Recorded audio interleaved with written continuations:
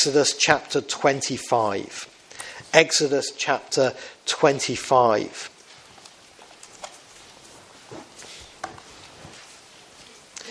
And if you're over on this side and you can't see so well, don't hesitate to move across if it will help you, because there's things up on the screen that may be a help to your understanding in the Word. Exodus chapter 25, and this is the account of the tabernacle being built in the days of Moses after the children of Israel have come out of Egypt. And in verse 31 we read this: "Make a lampstand of pure gold and hammer it out, base and shaft. Its flower-like cups, buds and blossoms shall be of one piece with it.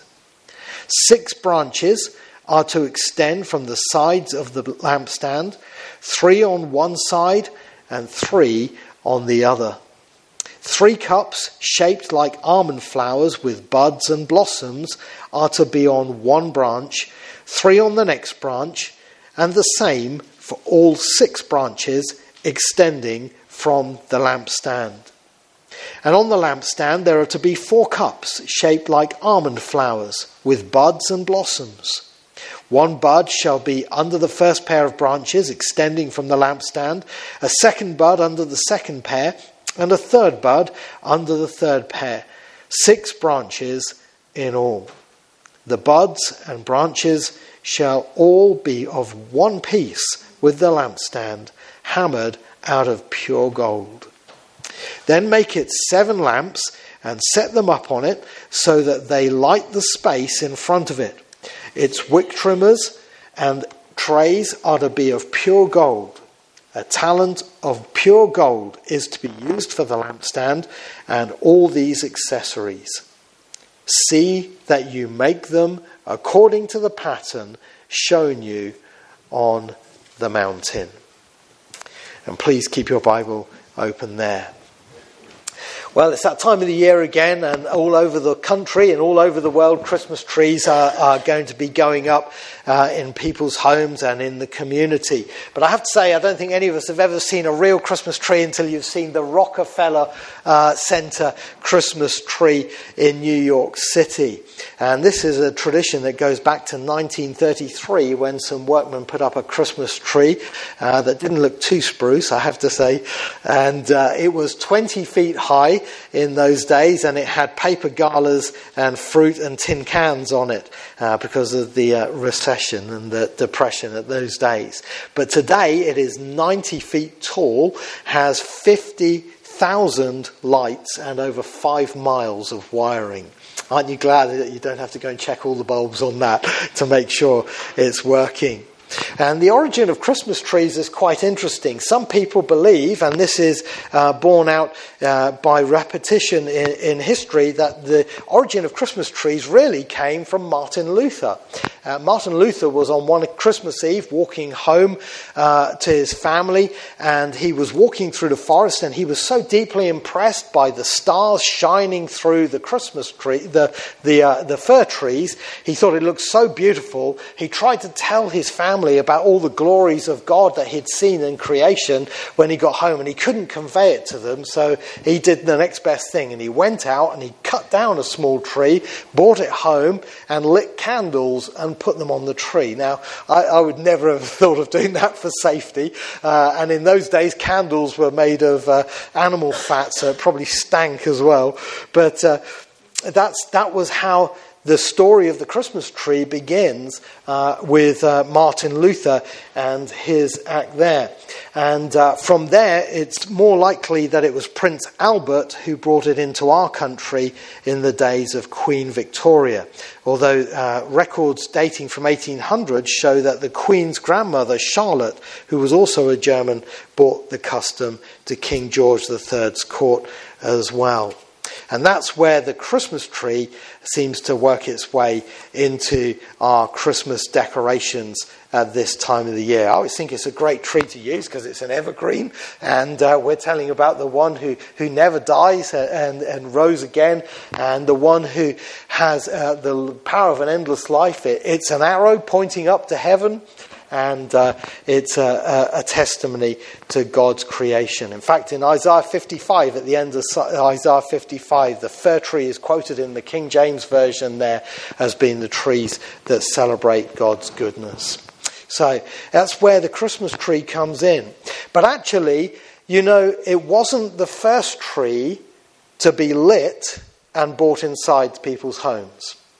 Because that tree was actually the lampstand, or what we call the menorah, in the tabernacle. You say, John, what is the tabernacle? Well, the tabernacle was the tent temple that the children of Israel used to meet to worship at, and worship in if you were a priest, on the journey from Egypt to the Promised Land.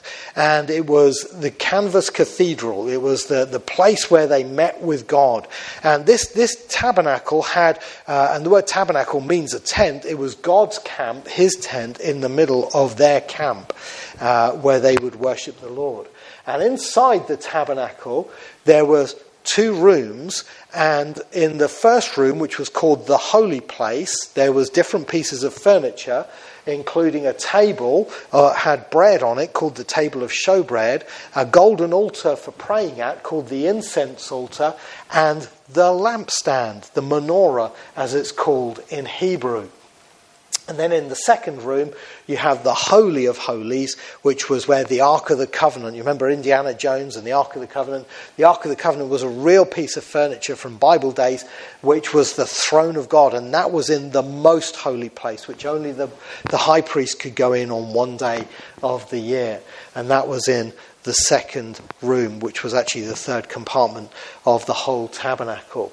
But this is where the lampstand was put. It was put inside the holy place to give light. There was no natural light inside the tabernacle. There were no windows. Unlike the Temple of Solomon, by the way, which did have some windows up the top, the tabernacle never did. So it needed light for the priest to be able to work inside, to come in and put the incense on and change the bread and to minister in prayer. And actually the tabernacle is fascinating because it had 3 sources of light. In the outer court, you had the natural light of the sun, and then inside the holy place, you had the light of the lampstand, the menorah. And then if you went into the Holy of Holies, because it had that big thick veil there, you remember the veil that was torn in two when Jesus died, there was no light in there except God's own light, the Shekinah glory. And that was the light that lit that part of the tabernacle. But this is where the tabernacle was. And this tree, this lit golden tree, was brought into the tent in the days of Moses for light and for worship. And some people may think to themselves, well, are you sure that's really meant to be a tree?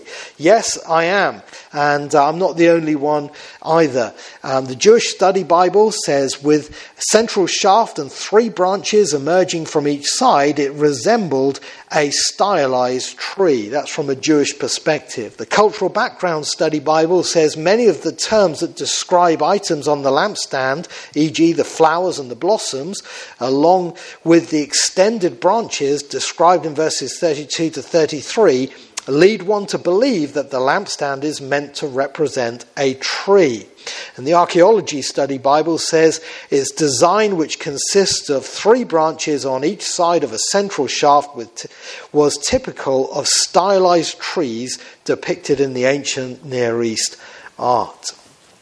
So yes, it was designed to be a tree with lights on. And if you remember Alan's studies in the tabernacle when he was with us, he showed how the tabernacle looked back towards the Garden of Eden and, of course, the tree in the garden.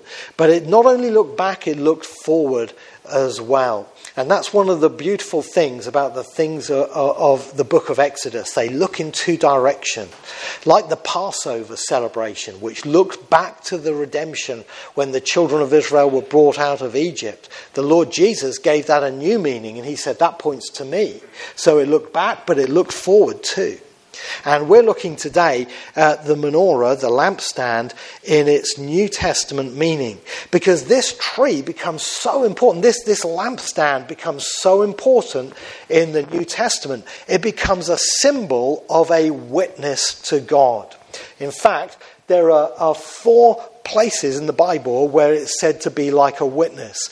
It is a witness to the Lord Jesus Christ. John chapter 8 verse 12. At the Feast of Tabernacles, where they lit giant menorahs in the temple, Jesus stood up and said that he said, "I am the light of the world, and whoever follows me will never walk in darkness." And if you're looking for light in your life, you need to turn to the Lord Jesus. Israel is said to be God's light in Isaiah 49 verse 6. And God said to the tribes of Israel in Isaiah 49 verse 6, "I've made you a light to the Gentiles." And it's fascinating that if you look on ancient Jewish coins and look at the symbol for the nation of Israel today, even at the IDF, where it is a menorah, a lampstand, there depicted on that little flag there. It's also a picture of the church. And in Revelation chapter 1, you remember the Lord Jesus walked among the lampstands. And this is what it was talking about. It's not talking about single candlesticks. It's talking about the menorahs. All the furniture of the tabernacle is in the book of Revelation. And Jesus walked among the lampstands. And the Revelation 1:20 tells us they are a symbol of the church. But they're also it's also a symbol of the individual believer. You remember the Lord Jesus said of John the Baptist, he was a bright and shining lamp, and you enjoyed his lamp light for a time, in John chapter 5 verse 35. And in Revelation 3 and 4 we're told about the 2 witnesses who will come in the last days, and they are like the lampstands who will be God's messengers in the earth in those days. So you see, in different ways, with different groups of people, it is a picture of a witness to God. Somebody who's shining and radiating for God in this world. Ultimately, the Lord Jesus Christ, but also, by extension, his people. He said, "I am the light of the world," and he said to the church in Matthew 5, he said, "You are the light of the world as well." And that's why I want us to have a look at that this morning, because that's what we want to be this Christmas. You know, we want to hold out a testimony to the world around us. We want to be a bright and shining lamp as the Church of Jesus Christ, and we want people to see his light in our message that we share with them. And I want us to see 4 things this morning about the menorah and its message. I want us to see its substance. I want us to see its structure, its shining, its light going out, and its servicing at the end of the chapter. So first of all then, its substance. And if you look in verse 31, we read, "Make a lampstand of pure gold and hammer it out, base and shaft, its flower-like cups, buds and blossoms, and it shall be of one piece with it." And then down in verse 36, you'll see the buds and branches shall all be of one piece with the lampstand, hammered out of pure gold. Now, it's an interesting thing that a lot of times people wondered how we knew what the design of the lampstand was and had we got it right. Archaeology in recent years has come to our help, because somebody noticed, if you go to Rome, there's a big sculpture called the Arch of Titus, which was a parade arch which they marched through, and it had carvings on it of the victories of the Titus's battles. And one of those battles was in AD 70, when he conquered Jerusalem, and they raided Herod's temple and carried away the valuables from that temple. And what we see on there is the menorah being carried away. Just there you can see carried on the shoulders. It also shows, by the way, the table of the showbread and the trumpets, the silver trumpets on that same arch as well. And that showed us that we'd understood what the design looked like accurately in our studies. But you remember the reason why they took it was because it was so valuable. It was made of pure gold. We saw this in the passage twice in verse 31 and verse 35. It was hammered out of pure gold. And actually, if you look down in verse 39, it says a talent of pure gold is to be used for the lampstand and all these accessories. And a talent was about 75 pounds of gold. So it was extremely valuable. And it was made of something that was absolutely amazing for the Jewish people to work with. But it was also hammered out in one piece. And this is remarkable, isn't it? In verse 31, it shall be of one piece with it. And then again in verse 36, the buds and the branches shall all be of one piece. And you think of making that, hammering that out with a hammer. You know, Bezalel and Aholiab, who made these things for the tabernacle, what craftsmen they must have been to do that with the tools that they had in those days and the skill to make a lampstand out of one piece of metal. There's no soldering, there's no joins, there's nothing like that. It's all hammered with a hammer into that beautiful shape. But this means that this lampstand, it was something of value. It was something that had quality and unity at the same time. And that's what the Lord wants us to be as his people, as his witnesses. He wants us to be like that lampstand in quality and unity.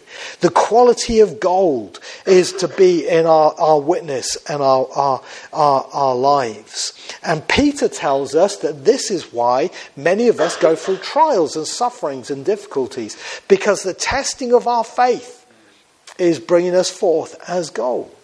Job 23 verse 10 said the same thing. He said, when I've been tried, I'll come forth as gold.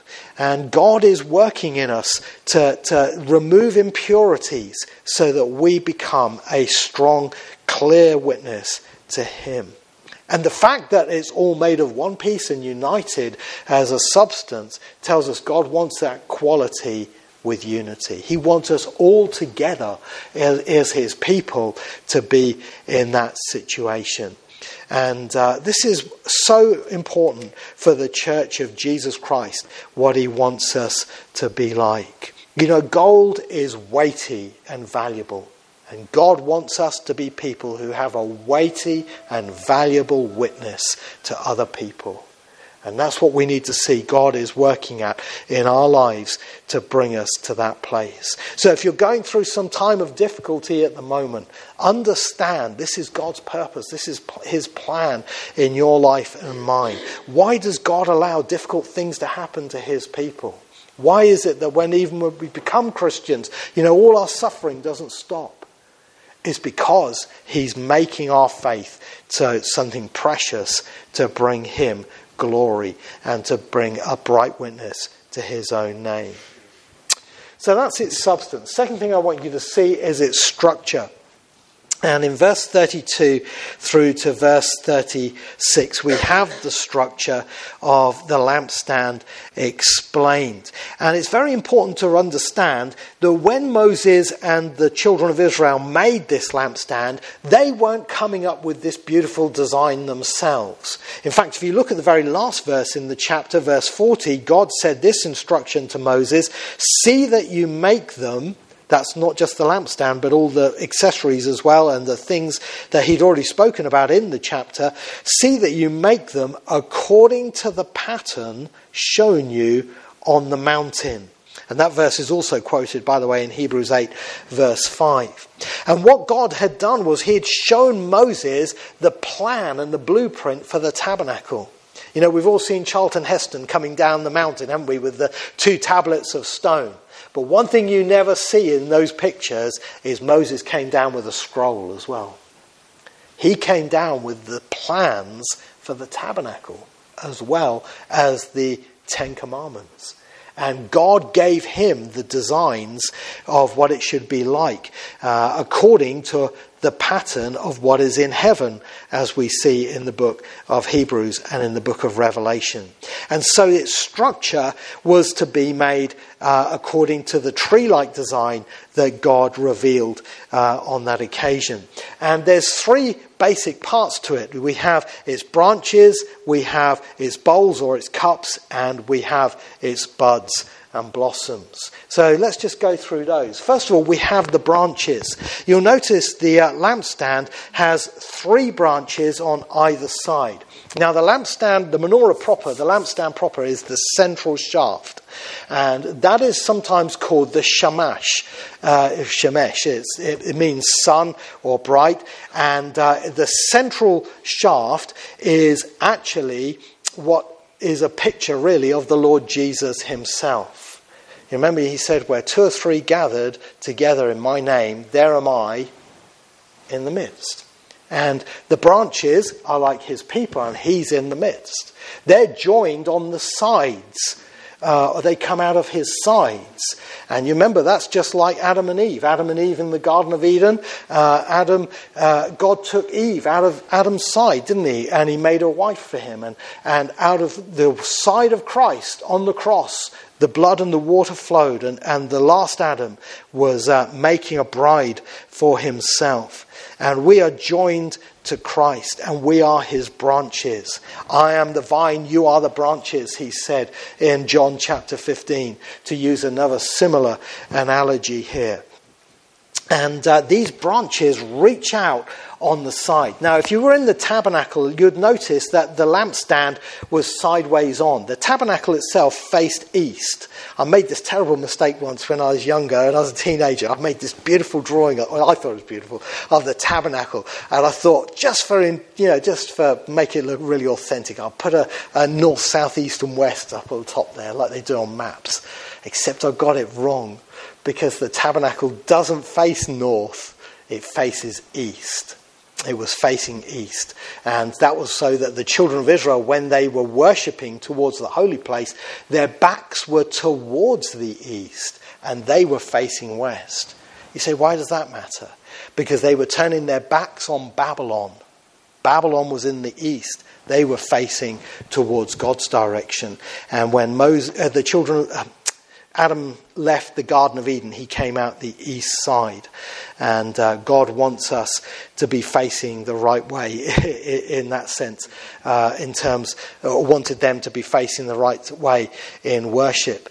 And so the lampstand is sideways on, and it is facing, its back is southward and it's facing northward.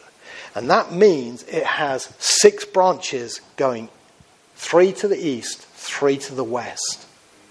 And what a picture that is of the church of Jesus Christ as a witness to the nations. East and west, the Lord is sending out his people, and the light is shining forward with the message of the Lord Jesus. This Christmas, God wants us to be holding out the gospel of Jesus Christ far and wide to all those who will hear and listen. And we need to learn that lesson from the lampstand.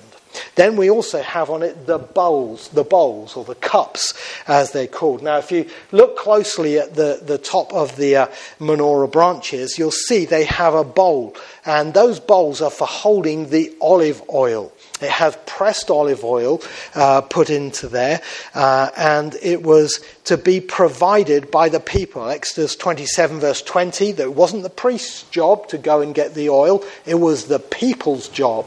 And out of all the camps of Israel, whenever the people pressed their olive oil, they were to bring the first pressing to the priest for keeping the lamp burning in the tabernacle.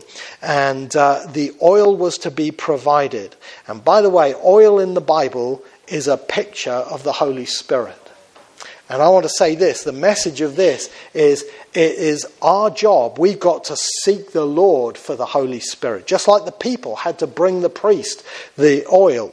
It's not just, he'll get the oil. It's all right, he'll get it, he'll do it. We have to bring it. We have to, and this is where our prayer lives come in. This is why at Pentecost the church had to pray before they went out to preach the gospel. They needed the power of the Holy Spirit to be able to do so. And the bowl at the top, the bowls on each of those branches tells us that not one of those lamps can shine without the oil to burn it. You see, it's not a candlestick, it's a lampstand. The King James, I love the King James, but it is mistaken calling it candlesticks. There's no candles. Candles didn't exist in those days. It's a lampstand for burning oil. And this is the picture of the church empowered by the Holy Spirit. Dear friends, if you will pray for anything for our Christmas services, and I want you to pray for a lot of things, but if you will only pray for one thing, pray for the Holy Spirit to be poured out. That's what we need more than anything else. I often say about the PowerPoint, if there's no power, there's no point. We need God's power to be able to serve him. And the bowls teach us that. Give me oil in my lamp. Keep me burning. The old song. That's what we need to sing. So there's the bowls. And then there's the buds and the blossoms on the side. And you'll notice this is in verse 33. The cups, 3 cups shaped like almond flowers with buds and blossoms are to be on one branch, 3 on the next branch, and the same for all 6 branches extending from the lampstand. It's to have buds and blossoms going up the sides. Now there's different historical interpretations of this. Josephus has some views about it, thinking that the what was called the knops, K-N-O-P-S, in the King James Version, the buds, was the pomegranates, and the others were like the almonds and things like that. But the most simple explanation, and I believe this is right, is A.W. Pink. He says, if you look carefully at it, and this isn't the best picture to see it on, but you look, it's the development of the buds of the almond. And it starts off like a bud and then it opens to full flower. And what you have going up each branch is a picture of fruit developing to openness. And that again tells me what God wants from his church. He wants us to be reaching out. He wants us to be spirit-filled. And he wants us to be bearing fruit for him, that we may be his witnesses. John 15 verse 8, this is to my Father's glory that you bear much fruit, showing yourselves to be my disciples. This was the design that Moses was shown on the mountain. And this was the design that they build the tabernacle menorah from. And I want to say, dear friends, we need to follow God's design too. We don't just come up with our own ideas about what a Christian looks like. The Bible says in Romans 12 verse 2, do not be conformed to the pattern of this world, but be transformed by the renewing of your mind, that you may be able to test and approve what God's will is, his good, pleasing and perfect will. It's God's plan.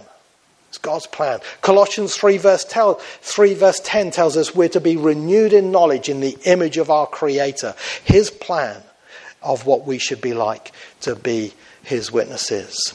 So let's seek to take the picture of the Christian from the scriptures and ask God to work that in us this Christmas time, that we may be effective as witnesses and lights for him.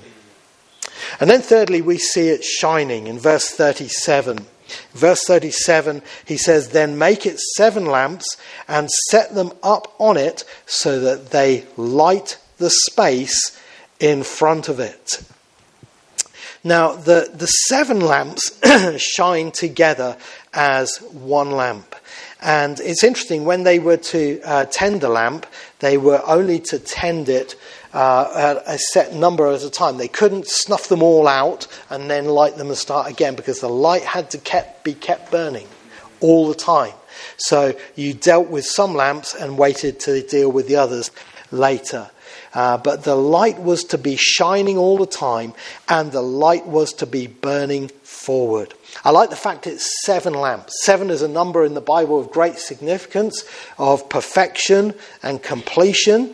And also it's symbolic in many other parables. The Lord Jesus gave the parables of the church in Matthew 13, didn't he? The kingdom of heaven is like, and he told about the sower going out. There's 7 parables about the church. In Ephesians chapter 4, we're one faith, one baptism and all that, there's 7 of those. 7 is the number connected with the witness of the church.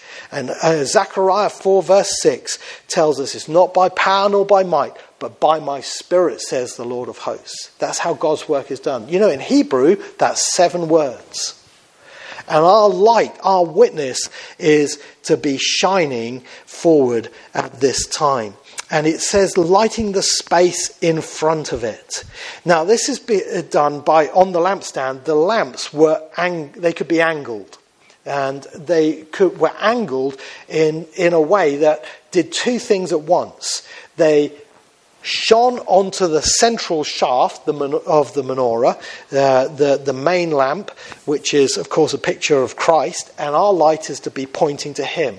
Paul said, we preach not ourselves, but Christ Jesus as Lord. The lampstand didn't look at itself and say, look how beautiful I am. It pointed to Christ. And this is what our witness is to be. We're not trying to impress people with how great the church is. We're trying to tell them about Jesus. But it shone forward as well. So they were pointed inward and they leant forwards. So that the light was falling on the table of showbread and on the incense altar. So that they could be illuminated. And this again is a picture of the church shining forth its light in these days. Philippians chapter 2 and verse 15 says about us holding out the word of light in these last days, in which we shine like stars in the universe. We're to be people holding out the word and shining at this time of the year. And our witness to him is best seen in what Christ himself has done in us. That first lamp, the middle lamp, the shemesh, that one had to be lit in a very special way.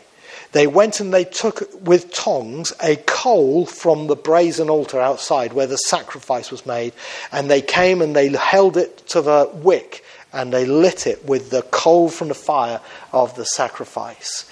Then when that one was lit, all the other lamps were lit off that one light. Now can you see a picture there? Our light is not our own. It's in his light we see light, says the psalmist. And it's his light that we've got to share with others. And so that's where the light comes from. And our witness is to say, this is what Jesus has done for me. In 1964, in New York City again, they had what was called the New York World Fair. And at the opening of that World Fair, they lit up something that had never been seen before, the Tower of Light. Huge building lit up with lights. And in the days of sort of Christmas lights, this was one of the first times you'd ever seen that many lights and that much illumination. But the man they invited to do it was a very unusual man. His name was Chief Terrari. He was a Peruvian headhunter. He had personally killed 20 chiefs of other Peruvian tribes, and he had decapitated them and stuck their heads on sticks outside his own hut. He was responsible for the murders of many other jungle people. But one day, this man, who was such a dangerous man that even the Peruvian police would not go into the jungle to try and arrest him, they were so frightened of him. One day, 2 ladies from the Wycliffe Bible translators came to stay in his camp. And they were no threat to him, these 2 ladies. All they had was a book. That's all they brought, was a book and some pens and paper. But he saw how they loved the Lord Jesus, and they loved him. And as they told him about the good news of the gospel, his heart was melted, and he himself became a Christian. And he ultimately then went on to lead 200 tribesmen to Christ. And they asked him to light the light. I can't think of a better person to do it. He's saying, I've got a light. It's the Lord Jesus Christ in me. Do you have a light? Do you have God's light in you? Shine it this Christmas. Don't whine, shine. There's so much to share about him. Think of our brother Chris in hospital. Isn't that just what he's doing in the midst of all his difficulties? Let's follow that good example. The final thing we see here is its servicing in verse 38 to 40. It says in verse 38, its wick trimmers and trays are to be of pure gold. A talent of pure gold is to be used for the lampstand and all these accessories. Now, by means of these accessories being included here, we understand, first of all, in Exodus, that this lamp has to be tended to.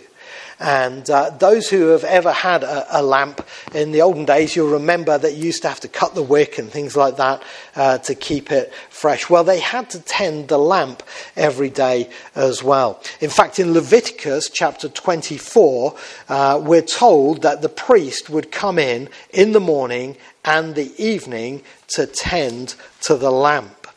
It says in Leviticus 24 verse 1, the Lord said to Moses, command the Israelites to bring you clear oil of pressed olives for the light, so that the lamps may be kept burning continually. Outside the curtain of the testimony in the tent of meeting, Aaron is to tend the lamps before the Lord from evening till morning continually. This is to be a lasting ordinance for the generations to come. And Aaron and the high priest had to go in and they had to tend the lamps. And that meant for the light to keep burning bright, it had to have stuff removed and it had to have stuff added. It had to have the burnt ashes of the wicks removed.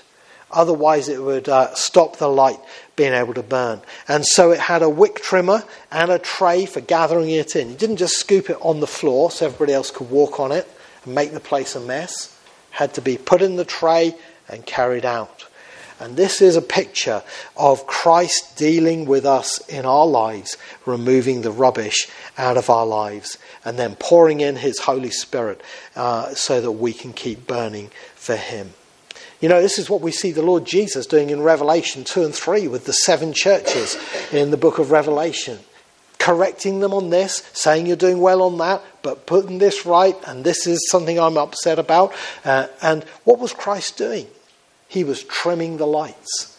He was keeping the lampstand, or warning that the light was about to go out. And this is what we need to do daily in our own walk. Morning and evening is the times of meeting with the Lord for us, isn't it? And we have our quiet time, we pray, we read our Bible, and we ask the Lord, was there anything you're trying to say to me today? Help me to hear from you. That's when we trim the lamp and we make sure we're receiving the oil of the Holy Spirit to burn brightly for him. So tend your lamp. Remember what happened in Matthew 25 when the trumpet call was sounded and the cry went out, the bridegroom is coming. The 10 virgins, and by the way, 10 lamps in Solomon's temple, 10 virgins stood up and they tended their lamp. They trimmed their lamps. I think it's time to trim our lamps, church. Jesus is coming. We need a bright witness in these days. So meet with the Lord this Christmas. Don't say, oh, it's too busy, it's Christmas, I'll get back to it in the new year. You need to keep tending your lamp so that your light shines brightly for him. Just in conclusion, I just want to share with you something that's absolutely fascinating that I came across in my studies. It doesn't come from the Bible, but it comes from Jewish history. You know, the temple had the lamp as well. It had a number of lamps. In fact, they had silver lamps as well as gold lamps, according to the book of Chronicles. But a fascinating thing happened with the main lamp about 40 years before the temple was destroyed. And that was the lamp couldn't be lit anymore. And every time the priest went there, the priest was trying to light the lamp and it wouldn't light anymore. And it's recorded as one of the strange things. There's a lot of strange things. If you read Josephus, there's a lot of strange things that happened in the days before the destruction of the temple. The gates of the temple closed on their own in the middle of the day. Those gates, you say, oh, well, that could be the wind. Those gates took 20 priests on each side to push those gates closed. A calf gave birth to a lamb. One of the heifers gave birth to the lamb in the temple, according to the historian Josephus. All sorts of strange things. And one of the strange things that happened was the lamp couldn't be lit anymore. 40 years before AD 70. Now, When was that? AD 30 to 33? Because the Lord Jesus, the light of the world, had come. It's not the temple and the law anymore. It's the grace of the Lord Jesus Christ. And it happened at the death of a man called Simeon the Righteous. And that's next week's sermon. So next week, next Sunday, we're having a whole day on Simeon, God willing. Simeon, the person in the morning, and the prophecies of Simeon in the evening. And I hope you'll come and join us. But be a lampstand and a witness for the Lord Jesus this Christmas. God bless.